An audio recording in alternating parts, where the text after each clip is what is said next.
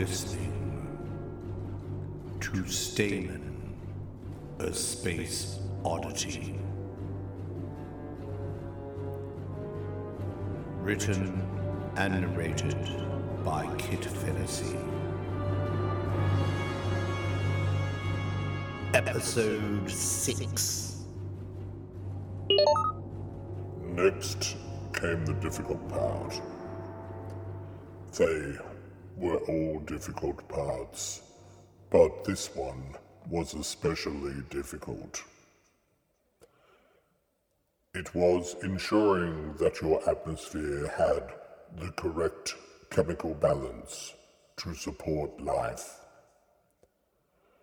By gauging the gravitational forces, my calculations revealed it would be best to have your planet support carbon-based life forms.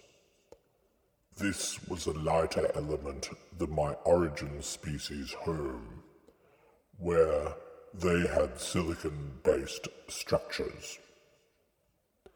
It also meant that oxygen would be the optimal element for the carriage of energy. Fortunately, there was plenty of iron already in the structure, and plentiful objects nearby that I could use to bombard the Earth with, including frozen chunks of ice particles, which became the basis for your oceans and atmospheres that you enjoy today. By careful manipulation of structures within my extensive genetic library, I then seeded the Earth with simple organisms that would eat sulphur and produce oxygen gas as a byproduct. To put it simply, your human philosopher-scientist cosmozoic theory was partially correct. It was my hand that delivered simple but super resilient spores to your Earth. It was the first life on your planet. I can conclusively confirm that panspermia, the theory of interstellar seeding of the Earth with life, is true. It was accomplished by myself and my ship's facilities. We, the Stamen Project. I am both Alpha and Omega, the beginning and the end. Your entire planet owes not only life, but its oceans, its sky, its moon, its tides, and the seasons, all to us. I, the Stamen, did it all. It took much, much longer than the 7 days your Judaic-Christian fables attribute. You may consider me your creator. I am, for all intents and purposes, your God.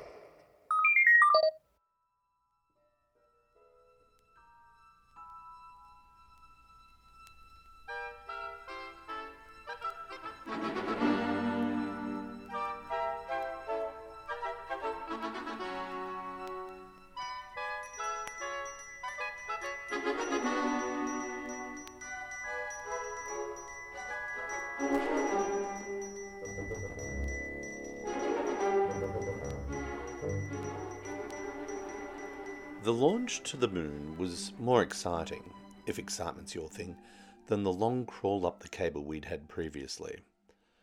Personally, I detest excitement. We can all see where it gets you. Excitement means danger, and I'd seen enough of both of those. I had my lack of legs as testimony.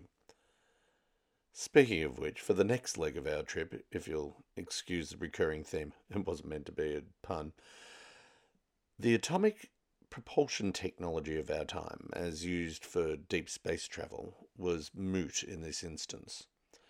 We were only going as far as the moon, so were being sent by a slingshot that used gravity to swing us around the Earth. That trick would hurtle us at up to 70,000 kilometres an hour to reach the moon in less than half an Earth day. Not bad for a bunch of advanced monkeys. I'd studied a schematic of the ship that we were taking, and in its design it resembled a shuttlecock with a long needle on the front. The needle was meant to help the craft avoid turbulence when it came into planetary atmospheres, which was basically how it ran. The thing was designed to be flung, jettison fuel, and then burn faster than a line of streaky vindaloo out of a dragon's backside, all the way to the moon.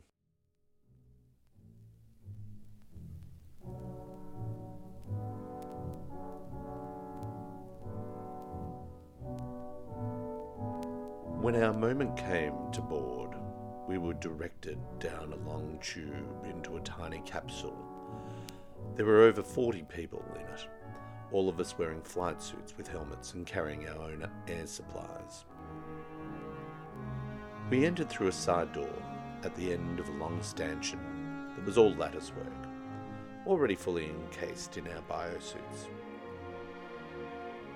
Once we were seated, it was cramped. We sat shunted together like battery chickens, the window to the outside world or universe mere slits. Seated, the doors were sealed. We heard the sound of a large motor droning nearby. The vessel began to shake slightly, even though the long arm that held us was folded, grasping us tightly like a football ready for launch from the universe's greatest quarterback. The throb of the gyros built slowly. That became a hum, that became slightly higher in pitch, and then stopped. Ominously. We all sat in silence, the sound of a torsion click audible through the frame. Gyro ready. It was a distant, scratchy voice on an intercom. Prepare for launch. Door secure. Cross-check. Setting for release. Blue light is on. Repeat, blue light is on. 3, 2, 1. And then the slingshot fired.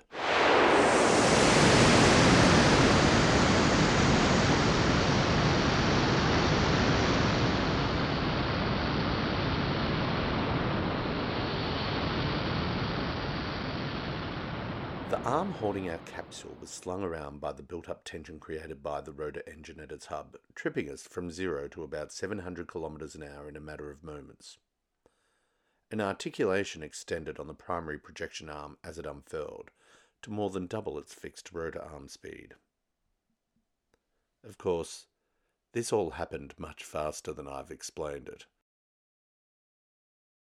We were released and hurled toward the Earth, plummeting down, the shuttle's mosquito tweeter glowing white-hot as we passed through the ionosphere, following the plug that had been deployed ahead of us.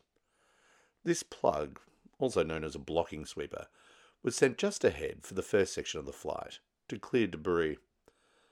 Ellipsis had only had one major incident in a moon launch, and that was when one of the sweeper plugs sent to make the path clear broke off a piece from itself after a large collision on its sweep.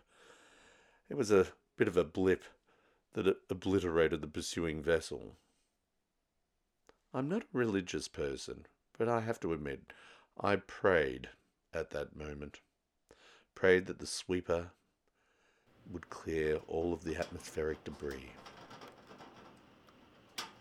Despite my sudden turn to religion, it still made for some hot minutes.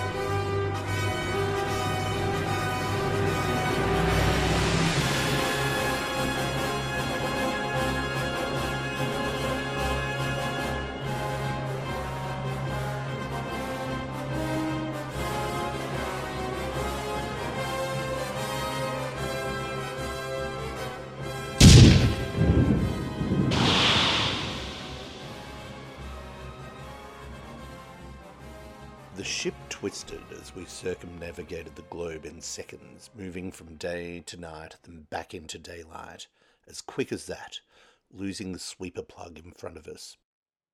As we came around the planet and pointed towards the moon, the fuel pack had released a terrific burst, and we trebled then re-trebled our speed. My brain had been physically pushed to the back of my skull, and I found myself panting in exertion as we rose, the quarter moon above us, Venus winking nearby like the flag of the Ottoman Empire of old. I wondered to myself what my Bloody Mary from the Hairway would have had to think about all of this. So what was the flight itself like? Beyond that initial rush of adrenaline? It was a strange mix of both tension and boredom. 12 hours with only the sound of telemetry and life support engines humming, the crescent moon growing ever bigger on the screen on the back of the chair in front of me. The bar service was non-existent, which was just as well since the toilet was inside my suit. It wasn't until the end, when we turned in space to decelerate, that we got our first proper view of where we were about to land, the sound of thrusters echoing through the shuttle as we craned our necks to get glimpses of our new home through the tiny windows. The lunar surface was covered in circular structures when seen from above that matched the natural craters, and all of the buildings were clad in white moon rock. This was because the infrastructure that was initially set up had been done so by robots who'd mined the soil and built walls, finding the materials they needed for construction on the moon itself.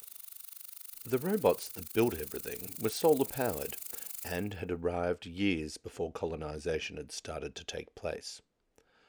A fortunate byproduct of the moon's buildings being all made of natural materials was that it reduced the visual pollution for people who were looking up at the moon from Earth. We were on the near side of the moon, after all. The dark side of the moon, incidentally, the other side to which we landed, isn't always dark, by the way. It's called dark as in unknown because the same face of the moon always points at the Earth. But all of the moon's sides, if a round thing can have sides, get about 2 weeks of sun every rotation. Oh yeah, that's right. You set the moon in motion, didn't you? Apologies, I forgot. Where's Mamunia? Frida asked, peering over my shoulder. I think that's it down there. The moon's stellar hotel had been designed in a crescent shape and looked like the outline of a half crater. It was almost all glass. The interiors were decked in white. It had been built on the premium side of the moon, the near side, so that guests would always get a view of Earth from their beds. There were large banks of solar panels, tastefully unobtrusive, as well as circular buildings, some built underground like bunkers, for solar radiation as much as anything. And there were even some greenhouses that we spotted, which they must have needed for food. There were also some water plants up there. Water plants, I hear you think? No, not like lotuses or water lilies. You know, as in water generation tech. Water theory had developed a lot over the years, and while the lunar surface was generally considered as dry as the Sahara, in the bottom of craters ice particles had been found. Scientists realized that it was the streams of charged particles from the solar wind hitting the moon's surface that enriched it in ingredients that could make water. Basically, as the sun flung protons at the moon, those particles interacted with electrons in the lunar surface to make hydrogen. These atoms then migrated through the surface and latched onto the abundant oxygen, bound in the silica, which is SiO2 from memory, and other oxygen-bearing molecules that make up the lunar soil. Together, hydrogen and oxygen make the basis for water. Good old H2O. So it turned out that water wasn't that special. It wasn't a magical compound after all. Every rock has the potential to make water, especially after being irradiated by the solar wind. Humans just sped up the process by developing solar-powered particle accelerators to turn dust into water. You know that old saying, like getting water out of a stone? It wasn't as hard as you'd think. Oh, you did know about solar particles and rocks turning to ice. That's how you made the oceans too, right? Oh, you just waited for natural processes to act on the solar debris. Silly me. No, that's quite all right. I don't mind your interruptions. No, honestly. Look, you're very kind. All right, let's make a deal. I'll tell you what I know, and you can fill me in on all of your creationist capers while I'm asleep, eh? Then there'll be no need for any apologies. Agreed? Great. Now, where was I? Ah, that's right, on the moon.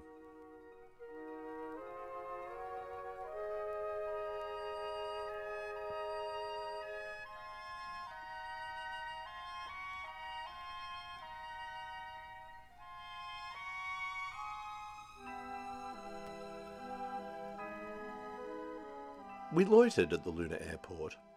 It was very much like the old airports on Earth, but only with less gravity, fewer customers, and the complex was connected by circular subsurface corridors. I ditched the chariot or my wheelchair. In low gravity, it seemed superfluous.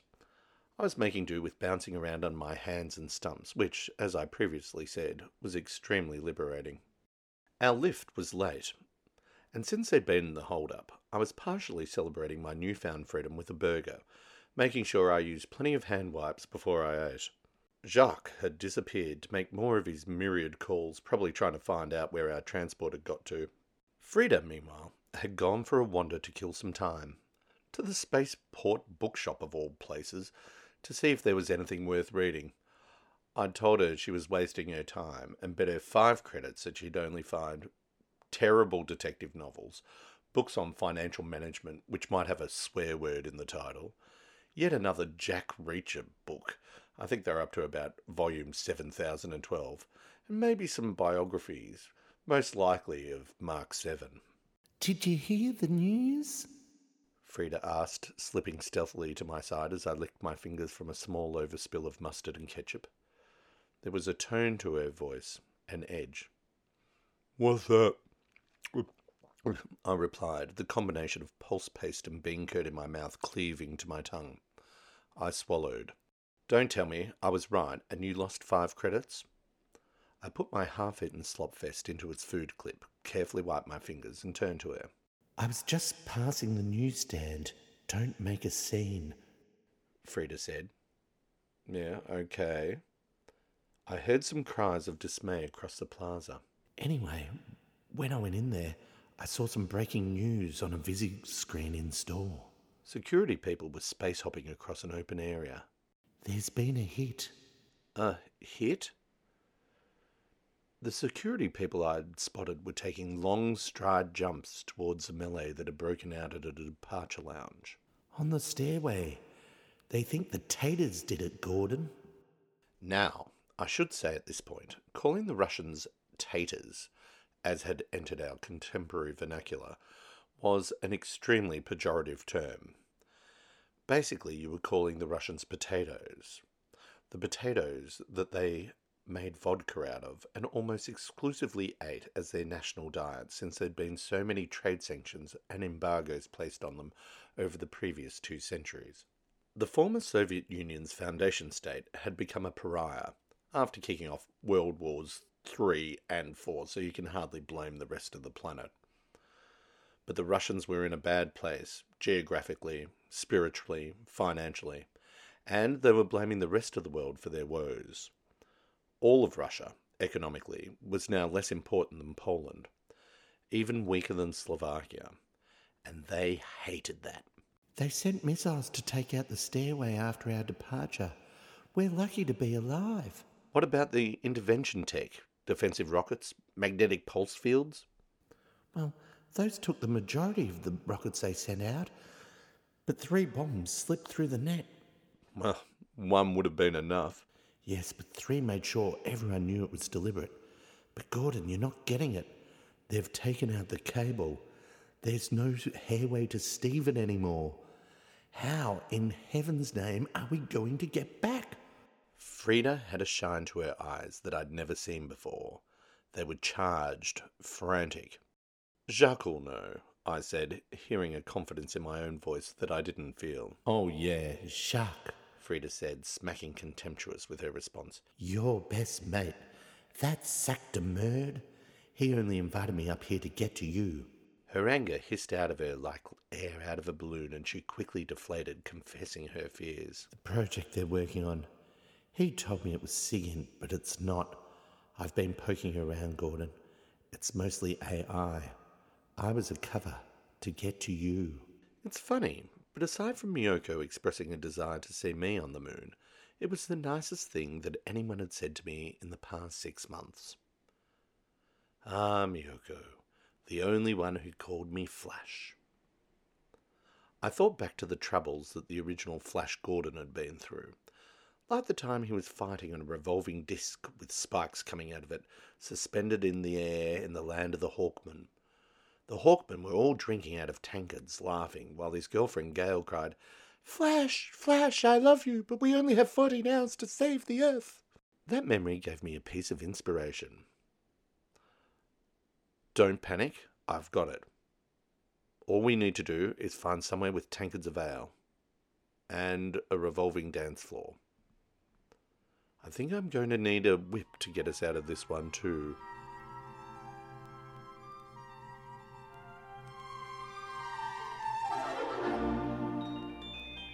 You have been listening to Stamen, a space oddity. For more information, visit kitfantasy.com.